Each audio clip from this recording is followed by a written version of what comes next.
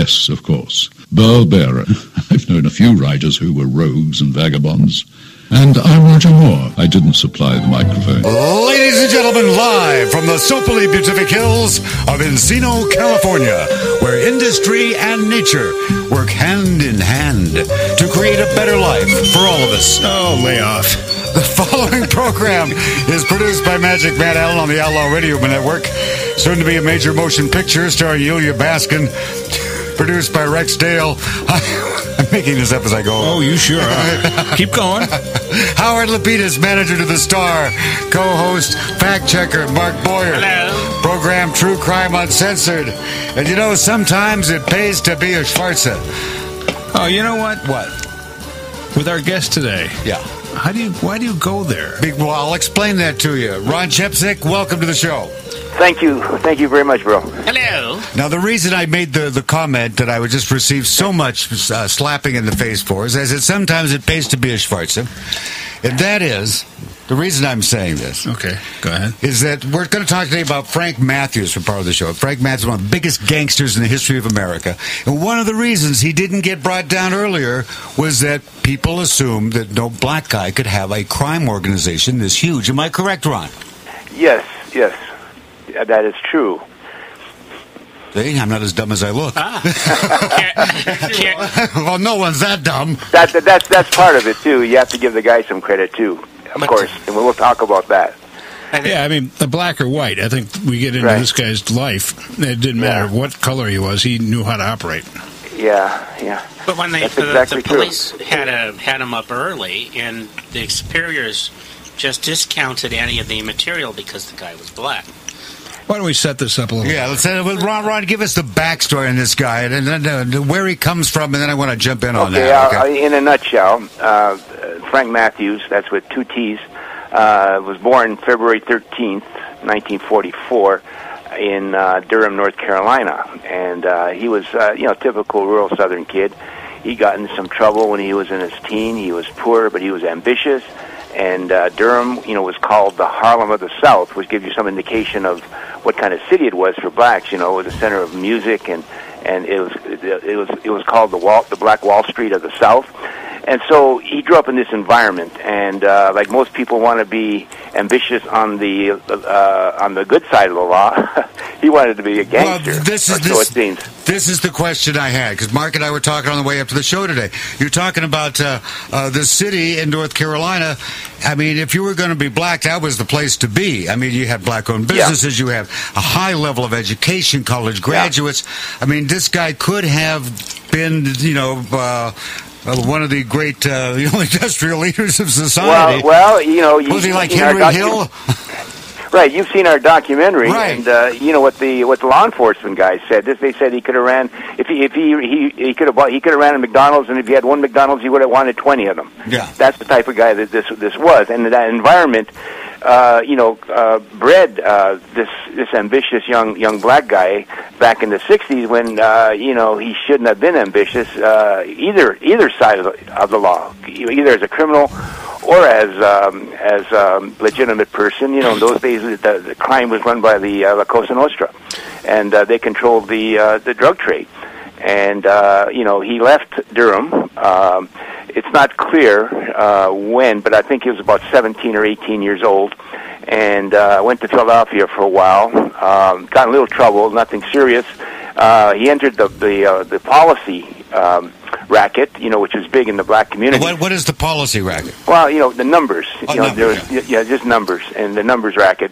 And so he was a runner for the numbers game, and he was a barber on the side. And then he moved to New York for reasons I haven't been able to determine yet.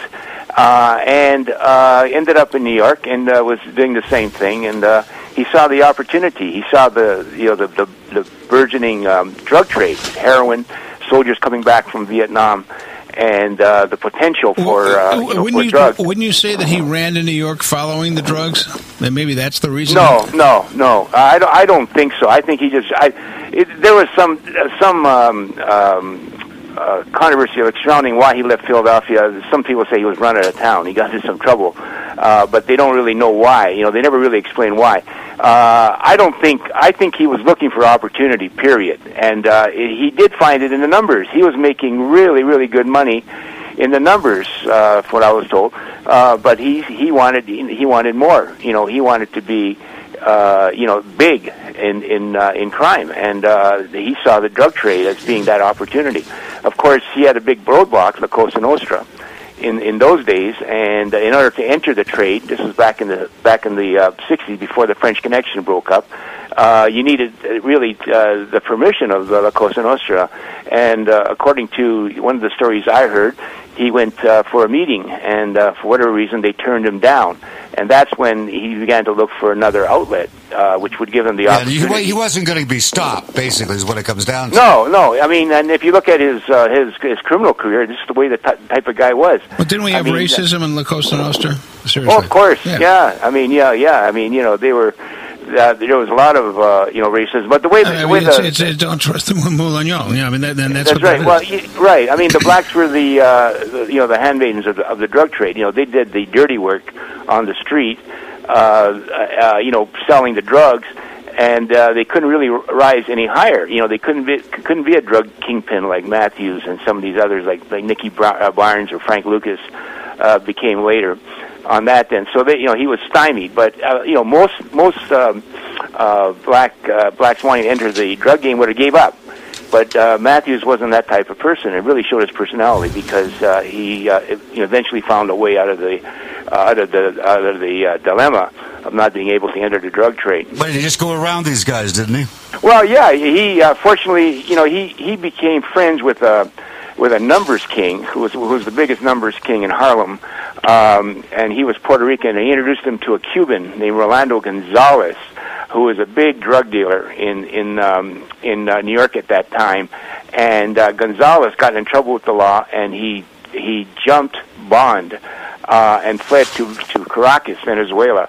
And according to what I've told and what I've read, he gave Matthews his first kilo of cocaine, sold it for $20,000, and said he was going to Venezuela, where remnants of the French Connection were establishing themselves in Caracas, and he said he would have really good contacts there, and that once he got established, he was interested. They could maybe work out a pipeline from the United States coming in through Caracas. So that's how he got started, which sort of end-run the La Cosa Nostra. I'm surprised the Cosa Nostra didn't try to put some heavy squeeze on him there. Well, if you've seen the documentary, it was a very tense relationship for as long as Matthews was around New York City. I mean, In fact, I want to mention to people when we say the documentary, what we're talking about. There's a DVD out that is absolutely incredible. It's about an hour and 40 minutes, called The Frank Matthews Story: The Rise and Disappearance of America's Biggest Kingpin, and it is a great DVD, and we're just really excited to have you on the show. So we got that, and we'll mention that some more. But keep going. Right. On that then. So, he was able to establish this pipeline. And of course, law enforcement in those days really, they're always behind the radar. When they start off investigating, the bad guys are always ahead, and it takes a little while for the good guys to catch up in their investigation.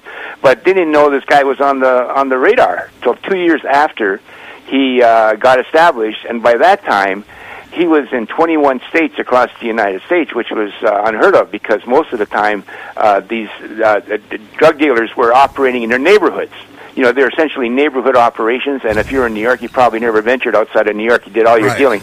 But here you had Matthews essentially establishing McDonald's. He was franchising drug operations in cities all along the East Coast, and as we mentioned, as the prosecutor that eventually went after Matthews said, if he never got stopped, he could have ruled the world. He could have been one of the, maybe the biggest, without question, an international kingpin of unparalleled stature.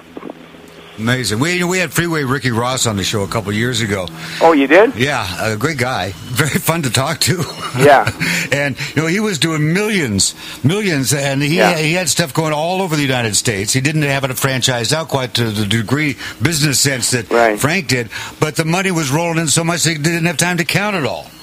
Well, you know, in the documentary we talk about that, where Matthews would leave $40,000 in a trunk, and somebody would remind him that the money was there, and you know, he'd say, "Well, if you're worried about it, you keep it." MF, you know, mother. Yeah, you can say. You know, you keep it, and and we have several examples in the documentary of guys that worked with him back in the 70s. That you know, talked about the character. What's really amazing about Matthews is, you know, you talk about some of these guys like Barnes, Nicky Barnes, Frank Matthews. You know, a lot of people dislike him. You know, they're you know, they just don't like everybody we talked to. Nobody had a bad thing to say about this guy. I mean, it was just unbelievable. I mean, even the good guys, you know, had this grudging respect for him. They, you know, they like to catch him, and we could talk about that later. But I mean, they like to catch him, but you know, they still had this admiration, respect. Yeah, right, admiration for him, and that's why I got really good cooperation from law enforcement, because they're really curious to find out what happened. You know, that's an interesting point that you bring up, because I ran into the same thing when one of the first true crime books I ever did was about a guy in the Secret Service loved him. I mean, they were trying to catch him, but they admired him and respected him. That's right. And Frank Matthews, you know, he was bigger than life. You know, and sometimes I have to actually stop, because the character he reminds me of is Kaiser Sose. Yeah. In Unusual Suspect. You don't know if the guy's real or not. And poof, because you know, I never, you know, the thing that amazes me, and I'm doing a book now, which of course, as you know, bro, it takes a lot more work than a documentary. So I'm doing research, and I found some woman that knew. I can't believe how many women this guy had. Well, I mean, he had. Makes Lou Alcindor look like an amateur. Hundreds of women. I don't know how he had time to do a drug empire, and still have time, you know, to hang out in the bedroom. I know what it's like to have one around. That's right. Right. Mark C.G. Boyer, I believe, has a question. Mark, do you have a question for Ron? Yeah. Well, you know, if you have an opportunity to stoop, you're going to find time to do it. Yeah. Well, that's from my research, you might want to try that sometime, Mark. Time management, right? No, he seemed to be very generous with those around him. You want a car? Pick a car. That's right.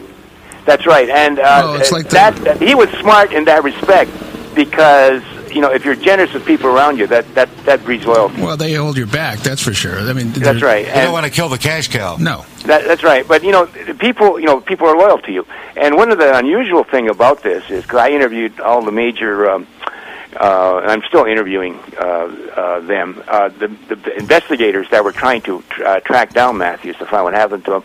They never had any informants.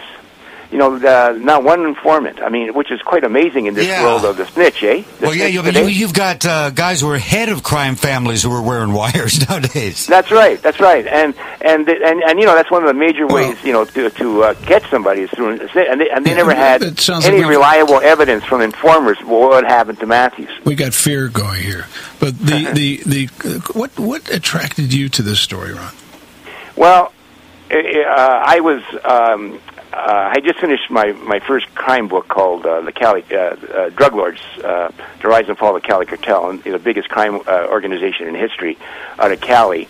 And I was looking around I was really enthralled with writing true crime, and so I was looking around for another project. And I got. What do you do for a living? Well, at that time, I was a university. I'm a full-time writer, a documentary producer now.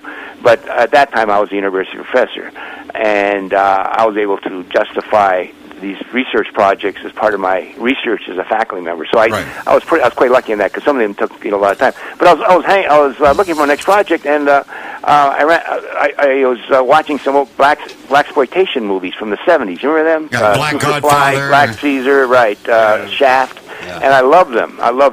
And why do you love them? I mean, they're not the greatest. Shaft. No, they're exciting, interesting. I love the dialogue. I love the characters. Jones. You know, I love the clothes. You know, I love the ambience for the period. I just like watching them. I mean, they're enjoyable. You're right. I mean, you know, they're not great art, but they're to me at least they're fascinating. Great slice of culture, pop culture. Right. So, and you know, most of those books were like set in Harlem, and I said, Harlem must be a really interesting place to. You know, for crime, and I wanted to get a book on it, and I couldn't find a book on. So you wrote it? Yeah, I wrote it, Gangsters of Harlem, and I traced, the history of crime in Harlem on that. And then one of the characters I stumbled on was Frank Matthews, and I did a chapter on Frank Matthews, and pretty well outlined his life and all that. And I said, there's got to be more to this. And this project took me like 5 years before I finally got it off the ground. I had a couple of people I was working with that were doing documentaries. It never worked out. And I was, sidetracked by other projects. But finally, last fall, Al Bradley, he's the co-producer, co-director on the documentary with me, talked me into going ahead and doing it. He says because so many of the, at least 5 key sources died in the last 2 years. Well, that's what I was going to say. I mean, you got interviews with guys that had, I would think they must have just got out of the slammer recently. Yeah, that's right. That's right. And, Matthews will be 68, so most of the people that he's dealing with are in that age and higher, And I'll tell you, these guys live fast and heavy. I mean, when I went down to Durham to try to locate some of the homeboys that were the new Matthews and all that, I'd find them on respirators, on walkers, and much older than their age. Like they're late, they're only in their late 60s, and they're like 80, 85. I mean, and so I realized, I said, if I wait much longer, I said they're going to be gone. Yeah. Oh, yeah, they're going to be gone. And yourself, Bill, when you're doing a book, court records are invaluable, right? Oh, yeah. Right, and there are no court records with Matthews. I mean, there are absolutely nothing. Were they purposely destroyed? Because this is leading to something I wanted to talk about. But go ahead. No, he never went to trial for anything. Just that minor case. So you have to look for like corollary cases. Right. Well, what happened was 18 of his associates were indicted about 15 or 16 months after he disappeared. And I said, great, because there was 40 witnesses in there. And I knew there was a lot of, really good background stuff that you can't reconstruct through interviews because of the time lapse, right? So I went looking for them. I went to the National Archives. The records, they can't find the records. What a surprise. Yeah, I don't know what happened. I've seen, actually, the sentencing documents on people disappear so they don't get out of prison. That's right. You're right. Where's Frank Matthews? Duh. See, there's the question. Is he? The interesting part that I don't think we've gotten to yet is that when he took off in 1973, he packed about $15 to $20 million in his pocket, which in today's money is like massive. It wasn't too small then either. No. About 90 million. They estimated about 90 million. So guy takes off. And, I mean, did he go to Venezuela and hang out with those guys and just live the life, and that be the end of it? Wow, I mean that is the mystery. That's the $90 million question. Well, right, because you see everything about Matthew. I mean, it's like Kaiser Soze. You don't know what's true and what's not true. Like, for example, I was told by Gerald Miller, who was the key guy, head of the investigation, that they had evidence that Matthews was putting away about $1 million a month, about 15 to 20 months before he disappeared. And that's how they came up with this figure, this 15 to 20 million, right? Where was, when you say putting it away, where would that go? Well, in money, he was putting it somewhere. And in those days, there weren't. It wasn't going into the bank account. Well, they don't know for sure, because in those days they didn't have the money laundering laws like they had today. There was hardly any kind of but the government monitored those major deposits for tax purposes. No, they didn't do that. No, I mean really. Let me get my late father on the phone. He'd like to know that didn't happen. I mean, like I did a book on Sergeant Smack on Ike Atkinson.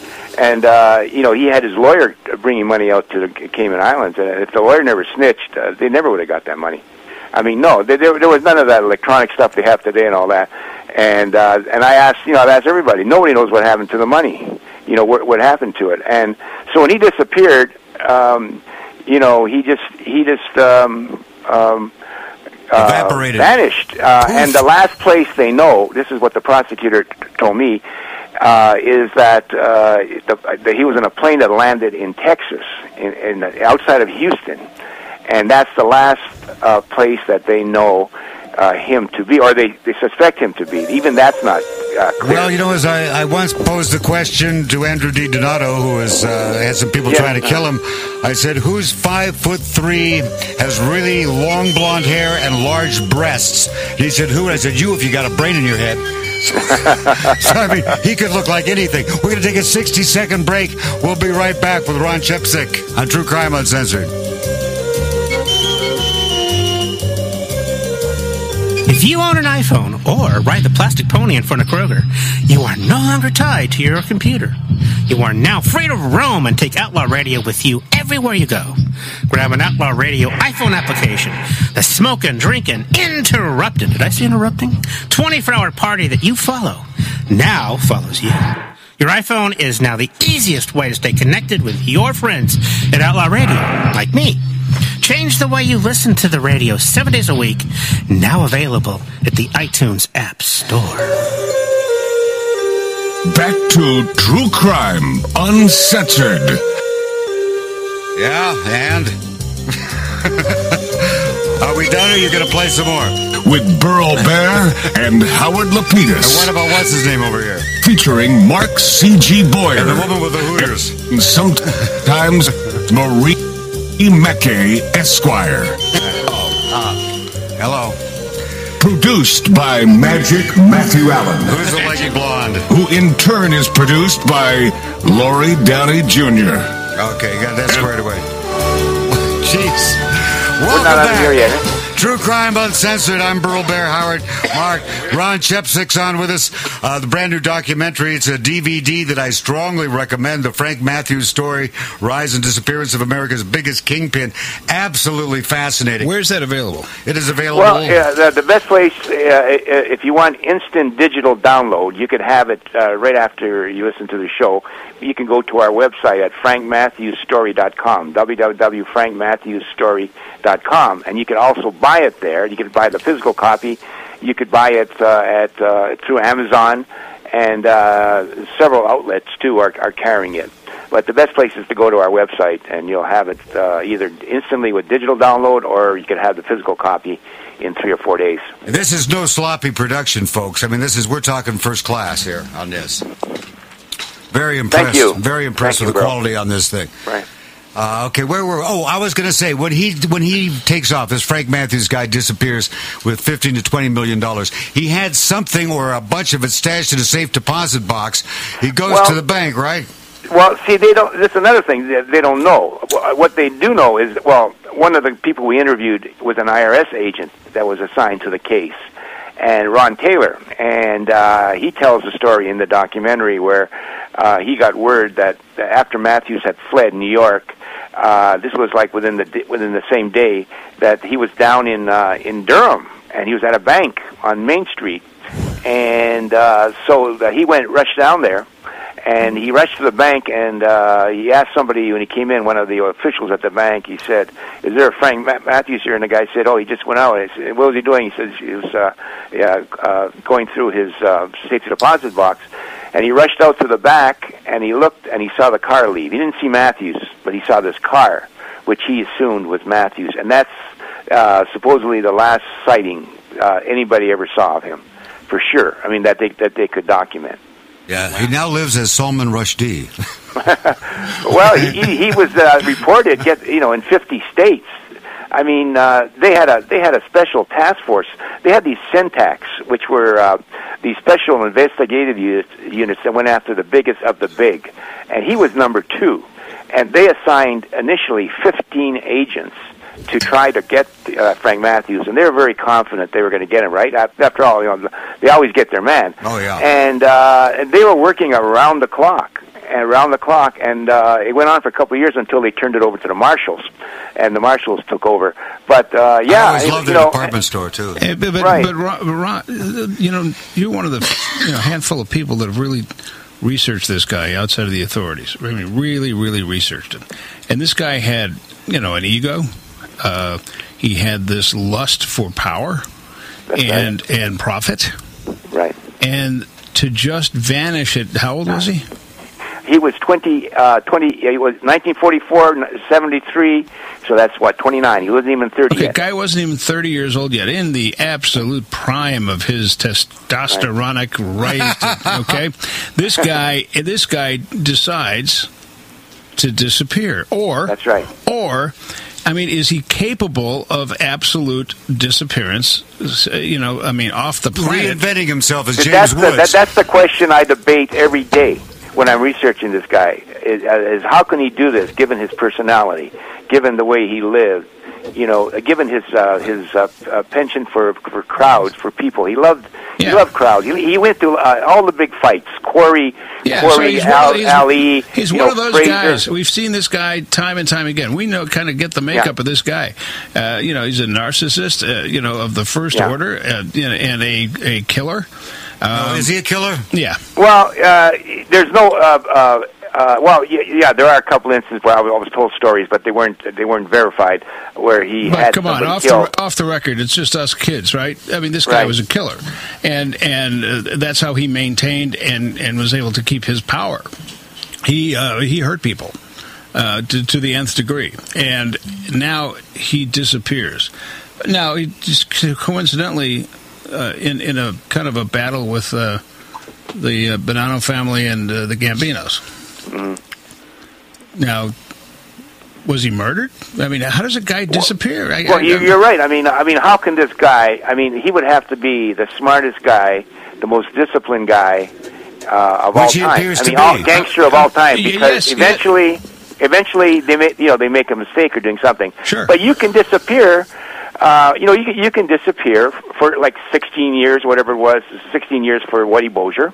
Yeah, I wanted to get to that, yeah. Right, there was a terrorist in that hijacked a plane a couple months ago that was even longer than Frank Matthews. But hang on a second. They found him in Portugal. Ron, if you use the Whitey Bulger comparison, Whitey at that point when he disappeared was 60 years old and change. He pretty much lived it. Yeah, but the point I wanted, Howard, if I can interrupt for a second, Ron, the point I wanted to get about Whitey is that they didn't want to catch him right away. He knew too much about the corruption in the FBI back home. They wanted him to sit out there for a while to let things cool off. Well, my point, I was going there too. He was not going to get caught. He was just going to relax in Santa Monica until they felt like catching him. But this guy here, how do you talk about discipline, Burrow? This guy would have to have more discipline than I've ever seen in a human to be able to put down his narcissist number, take it from 18 to 3 and just totally not care anymore at the age of 29. Or he could have complete plastic surgery, a melanin reassignment operation. He could be, one of the Mentalin brothers. Unofficially that's true. But there are dozens of people that claim that they're in contact with Frank Matthews or they met Frank Matthews. I mean, unverifiable stories I heard. Like, for example, I heard one police officer in Philadelphia told me that one of his informants that from the 70s that knew Matthews told him that he was at a party and he got a little rough with his girl and he heard this voice behind him. It just brought chills down his throat. Now, Matthews, he was a macho guy, but he had a high-pitched voice, like Flip Wilson. You know what I mean? It was like very, of course you never laughed at this guy because he was tougher than hell. But I mean, it was a distinctive voice, a very distinctive voice. And this guy, he turned around and he didn't recognize the guy, but he recognized the voice, and that was Matthews. And there are all kinds of stories. There's a story in Durham told, and these people are nuts. I mean, these people are they look at you like they're telling you a story that can't be refuted. One guy told I was told by 2 or 3 people in Durham that he showed up a couple of years ago for a funeral dressed as a woman, and then somebody said, "Nah, Frank would never dress up as a woman." On that, and then somebody said, "Yes, he would, because he had a great sense of humor. He would show up at this thing dressed as a woman." And there's another guy that I was trying to interview, and I'm still trying to interview him, but he doesn't. He's been hesitant to talk to me, but to a third party, all of a sudden this guy said that he wanted to talk to me, and the guy asked him, "What made you change your mind?" He said, "Oh, Frank had called me."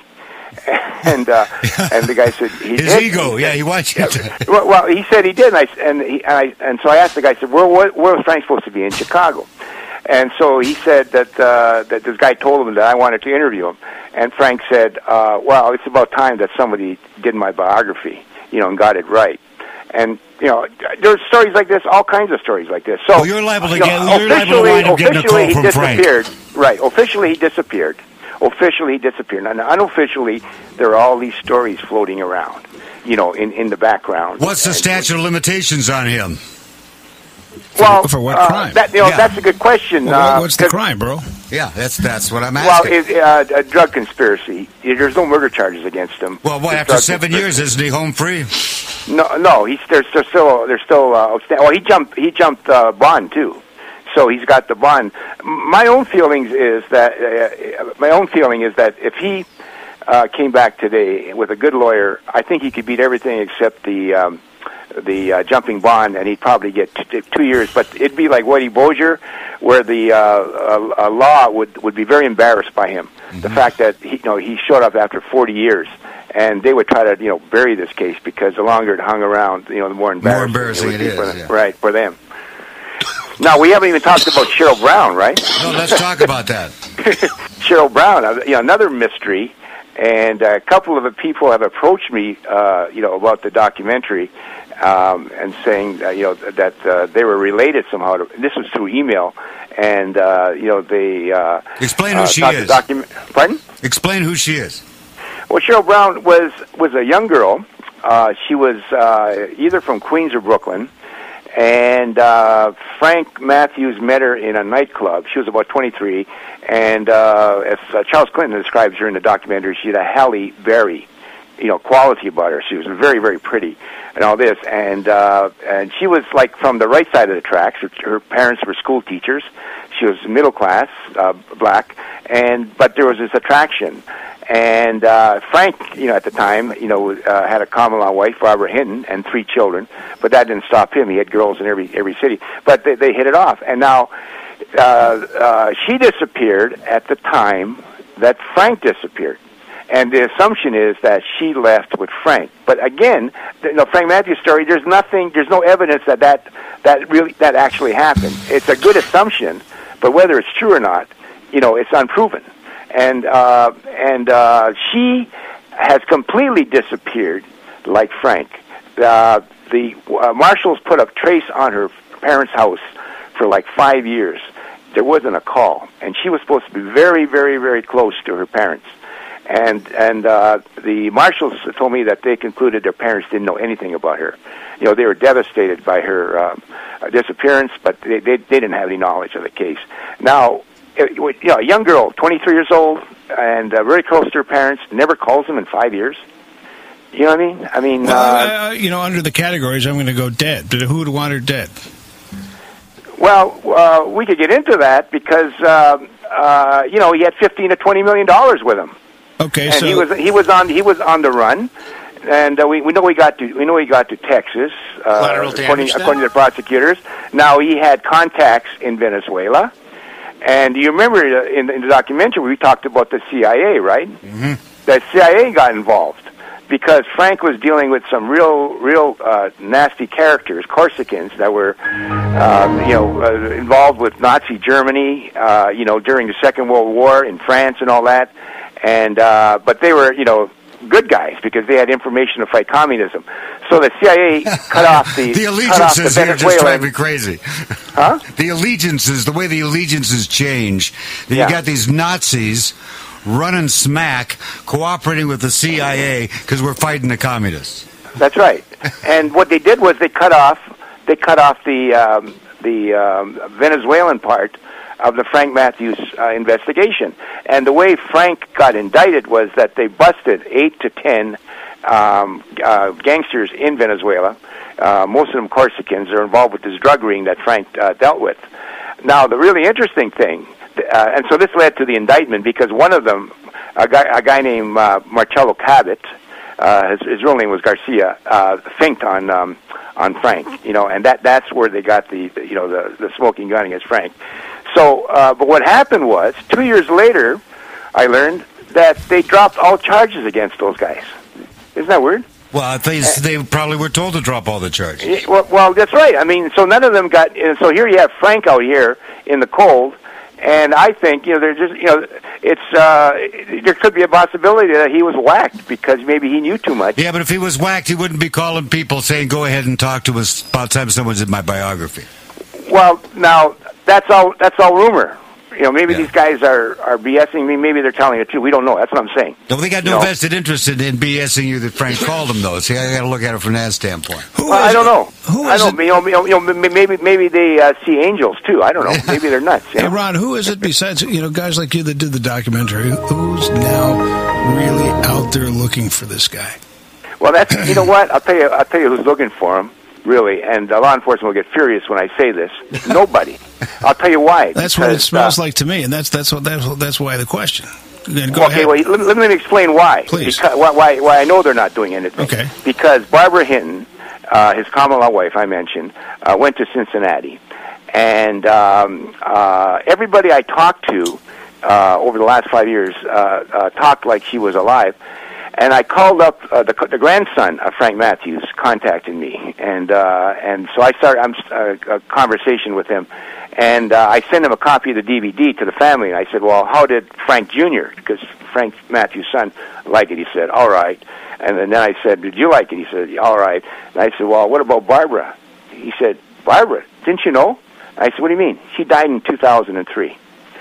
So they don't know. They haven't been following this investigation at all. So he's scot-free unless he makes a mistake. If he's still alive, that is. Well, it's only 68. What's Junior doing?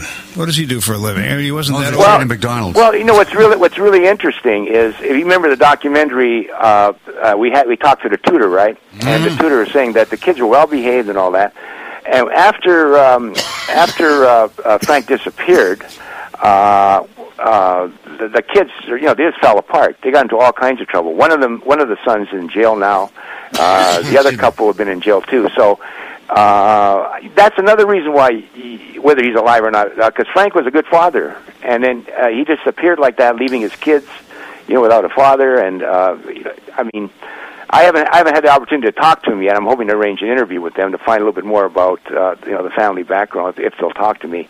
And there's a tremendous amount of loyalty to Frank. It's hard for people to talk because they think I'm trying to find him. I said, if 15 agents in 76 couldn't find him, what makes you think that whatever I do? You know how you'll find him is he will find you. Because no one expects him to. It's like when they didn't expect Howard Hughes to make that phone call saying, "I wish I was still in the movie business."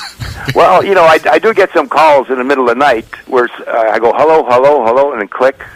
Yeah. And you wonder, yeah, right. You wonder who's on the other end. Hey, when you write true crime, you got to be prepared for that. That's right. That's Burl Bear calling you. Don't worry about it. It's the heavy breathing. Okay. Yeah, that tips you off. He does you, then he gets to me about 10 minutes later. It's just not a pretty right. thing. I have his phone number blocked. Yeah. Thank you, Mike. You're the one that should keep it open. Because you like the heavy breathing. There you go. Now, hey, Ron, where did you fackle when you were a faculty person? Winthrop University in Rock Hill, South Carolina. I'm Canadian by birth. And, whereabouts? Where were you from? In Thunder Bay. Thunder Bay, Ontario, of course. Yeah, Ontario. Well, I know it well. In the tundra. You and Paul Schaefer, you know that? Oh yeah, Paul Schaefer's from my hometown. Yes, he is. See? Yeah, right. My brother went to school with him. Is my brother right? My brother went to school with him. Yeah, he's one of the proud achievements of Thunder Bay. But I ended up down in the South, and I was a faculty member, and then that's where I started writing freelance, not writing scholarly tombs, but freelance. I started off that way. When did you leave Canada?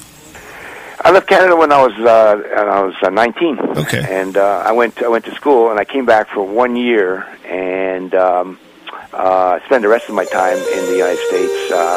In '88, I went to Columbia and I missed my plane and met my future wife. Hey, heck of a deal. We got to take a 60-second break. We'll be right back with Ron Chepzik, the Frank Matthews story, Gangsters of Harlem, Motown Mafia, Murder City, all coming up after this 60-second break.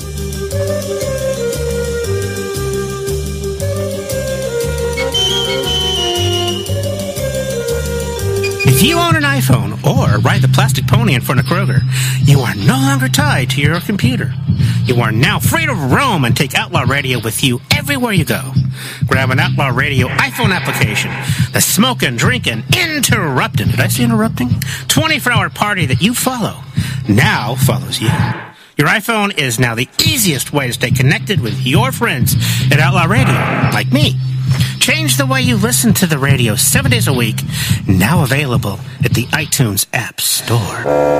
Hi, I'm the legendary Burl Bear, raised on records, born to rock and roll and write true crime. We've had some great guests on the show, such as Kathleen Ramsland and Amanda Lamb, both crime hotties. Well, imagine Burl Bear between the covers with Amanda Lamb and Kathleen Ramsland, and you'll just have a peek into the brand new book, Masters of True Crime. That's like an alarm clock. Yeah, 17 true crime writers, all in one book called Masters of True Crime. Hey, I'm one of them. I'm a master of my own domain and a master of true crime. Get the book now from Prometheus Books, and you'll be so excited you'll say, wow. And now back to our regularly scheduled programming.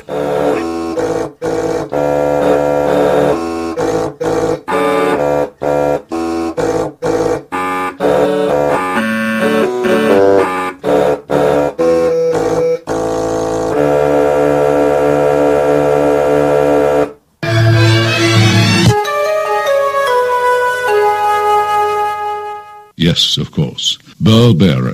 I've known a few writers who were rogues and vagabonds. And I'm Roger Moore. I didn't supply the microphone. I bet Kathleen Ramsland and Amanda Lamb are really thrilled with that spot I just did. Oh, the two of them are just home going, Wow. why didn't we write this with Howard Lapidus? A Burl sandwich. Fascinating. Yeah. Oh, it is a good book, I would say. Even though I'm in it, it's a good book. 99 cents, if I'm not mistaken. No. That's... That's the cheap... Oh, that's the other one. That's the short stories by Burl. Yeah, that's the short... Yeah, Nobody's yeah. perfect, yeah. Short stories. Speaking of being able to buy something almost instantaneously, Ron, how do we get a hold of the documentary? One more time. The best way to go is to Frank Matthews movie.com, www.frankmatthewsmovie.com, and that's the website, the official website for the documentary. And you can instantly digitally download it right after the show. Take you about 1 minute. And if you want the physical copy, you can get it there too. You can go to Amazon and purchase it, and or else you can go at some outlets in some of the major cities carry DVDs. We'll be carrying our documentary as well. Well, as a person that sometimes does that, produces the odd documentary. I highly recommend this. It was a fascinating hour and 23 minutes or whatever it is. It flies by. It flies by, and it tells the story of this guy, Frank Matthews, who we're talking about today. And it causes so many questions for me. That's why it was just going to be a ball to have you on the show today. Well, we're planning to do number 2, the sequel. At the end of you remember there was a part 2 coming, right? Because the story is so rich and so big, we just barely touched the surface. One of the things, you mentioned the CIA and them telling them to back off. Right. I had wound up through a strange set of circumstances getting all the original FBI files that belonged to an FBI agent. One of the biggest drug busts in American history was a marijuana bust, actually, in Detroit. A huge amount. And they had the FBI had been smuggling drugs to find out who the other drug smugglers were. Oh, is that similar to giving drugs to the Mexicans? Right. Yeah, I was just thinking of that. Yeah, right. Anyway, so they go to Buster, and they have the name of the guy at the top, the very top. And they're going to go after him. And the CIA comes to the FBI. This is right there in the report. And says, no, you can't touch this guy. They say, why not? He's a contractor, very highly connected with the White House. There's pictures of him with the president. The guy's untouchable. You can't go there. And and when we look at the Whitey Bulger thing, where they let him sit out there because they didn't want him embarrassing the FBI, and we had Georgia Durante, author of The Company She Keeps and The Player's Guide to Playing On,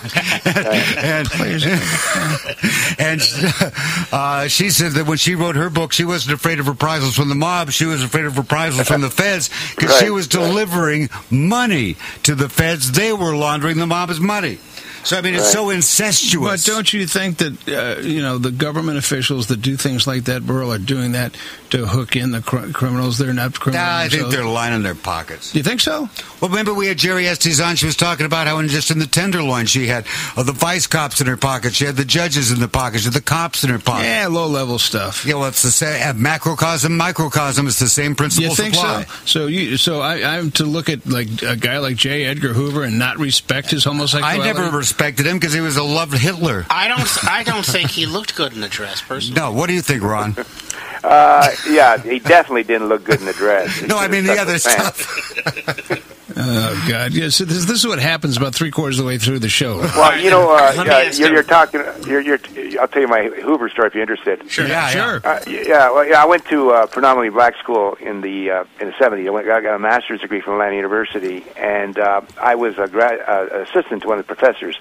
I remember the day Hoover died. They were literally cheering on campus. I mean, they hated that guy because of his campaign against Martin Luther King. Sure. And I was shocked by just the absolute hate of Hoover. And I found out later that he was like the most reviled white guy ever in American history for the black community. Well, have you ever seen the love letters that he was writing to Goebbels and Hitler and those guys? I mean, it's just horrifying. Yeah. Right. Yeah, right. He was a big supporter of Hitler until we went to war with him. Then he had to change his mind. Then he had to politically switch teams. So, but the FBI didn't have anything to do with Matthews, which is kind of interesting, isn't it? Yeah. I mean, it was strictly marshals and DEA and NYPD and cops, around the various. Now, why wasn't the FBI ever involved in this? I don't know.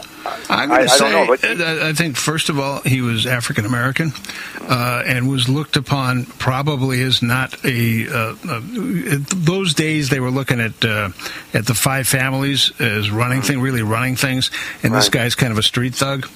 Right. So that was my guess on that, and it's strictly a guess. But we're talking a guy that was looked upon, and that's how he was able to, because he's smart as a tack. Let him. He was happy to be looked upon as a street thug, I think. Right. And then just get away with nothing but murder and money. That's right. He was very good at keeping under the radar, and the way the documentary describes it, it was just pure luck how they stumbled on this guy. Oh, that's a great story. By a weird coincidence, a cop from the NYPD was living in the same apartment building as Matthews on Clarkson Avenue in Brooklyn, and he saw all these guys coming in, Superfly-looking guys, with big cars, just congregating. He got very suspicious, of course, and he started his own investigation. And it took him like almost 18 months, and then he presented it to the NYPD. And they were shocked. I mean, that this was going on because he did a search on him. He used the databases, and he found out how big this guy was, and nobody knew about it. That's even though American Gangster was almost entirely fiction. There's a parallel where Russell Crowe has done this investigation and presents the information on how big of a criminal this guy is, and all the superiors look at him and go, "You're out of your mind. Go away." Right. Well, that's the way it was with Frank Matthews. And then once they started to investigate how he was operating, and how much money he was making, then it got really serious because they realized that this guy was, Mr. Big. So maybe they set him up. The government had him killed, and the government agents that had him killed took off with the dough.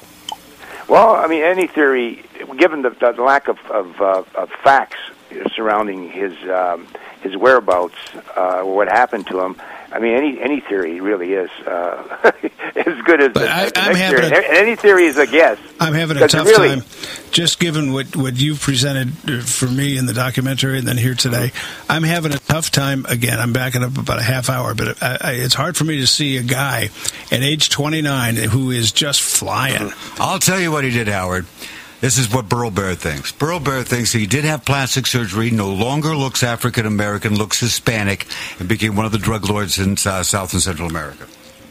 Well, you remember we mentioned Frank Bender. You remember the famous forensic sculptor? Mm-hmm. They even brought him on the case, and he did a bust of Frank Matthews, what he would look like. Of course, it wasn't plastic surgery. It would be what he looked like if he was still around today. 68 years old, yeah. Right, on that. But yeah, I mean, you remember the marshal in the documentary? I pinned him down, because I was doing the interviews, and I said, what evidence do you, and and the truth was he spent 10 years on the case and he didn't have anything, which was just unbelievably mind-boggling to me and very frustrating to him. You can see the frustration on the screen because they never had a. He said, this is his own words. They never had a solid lead. In 10 years. Yeah. I mean, and they had, they were working full time on this case because this guy, they're working full time with nothing, with bupkis. Let me ask you this: has any major network done any kind of short form piece on this guy? No, look at Dateline. No. And when I was researching this before, I was cringing because I thought American Gangster would do something, that series on black entertainment television. I thought maybe Gangland, and nobody has done. He's been kind of lucky in a way. He sort of dropped in under the radar for some reason. I don't know why. He hasn't got more attention because the story, as you saw the documentary, is just fascinating and it's so rich, and so different. I mean, there's so many different. And he was the Al Capone of black gangsters. I want to go back here for a second when Freeway Ricky Ross, originally got life in prison, right, and then. Because the Freeway Ricky Ross task force was more corrupt than Freeway Ricky Ross, those guys the cops wind up going to the slammer or whatever. They cut Ricky down to 25 years, and then they finally let him out. Now, the first time he was supposed to be on the show, they wouldn't let him come because he'd been seen on the internet chatting on a conversation with another convicted felon. He's not supposed to associate with convicted felons. But he came on the show here and he says, listen, if I'm not supposed to associate with other convicted felons, I live in the hood. Who else am I going to associate with? Just come take me away right now. Yeah, that's right. Well, if Frank's listening in the show, I would advise him to come Frank. in. Yeah, I would advise him to come in, because I think he could beat and beat every charge, and I think he might, with a good lawyer, the only thing he's going to have to worry about is jumping bond. But I think that he could probably work out a deal because there'd be so much interest, with him. And Cheryl Brown, they never wanted her. All she was wanted for was a material arrest warrant. She was a potential witness. And when I was talking to the marshals, I was in their office. I said, "Please let me have a picture of her. I want to see what she is, and could I have a copy, for the document?" And they said, "We have to check to see if there's anything outstanding against her." So they went and checked, and they said, "No, there's nothing outstanding against her. We can't give you the picture." And so, she walks in off the street into the marshal's office and says, "Here I am." They say, "Great, go home." Yeah. I mean, there's nothing. So that's another reason, as you were saying, that that's a good possibility he could be dead. Well, from another perspective of going through the material, you have an individual that we're speculating is a Type A personality and needs to be in the spotlight.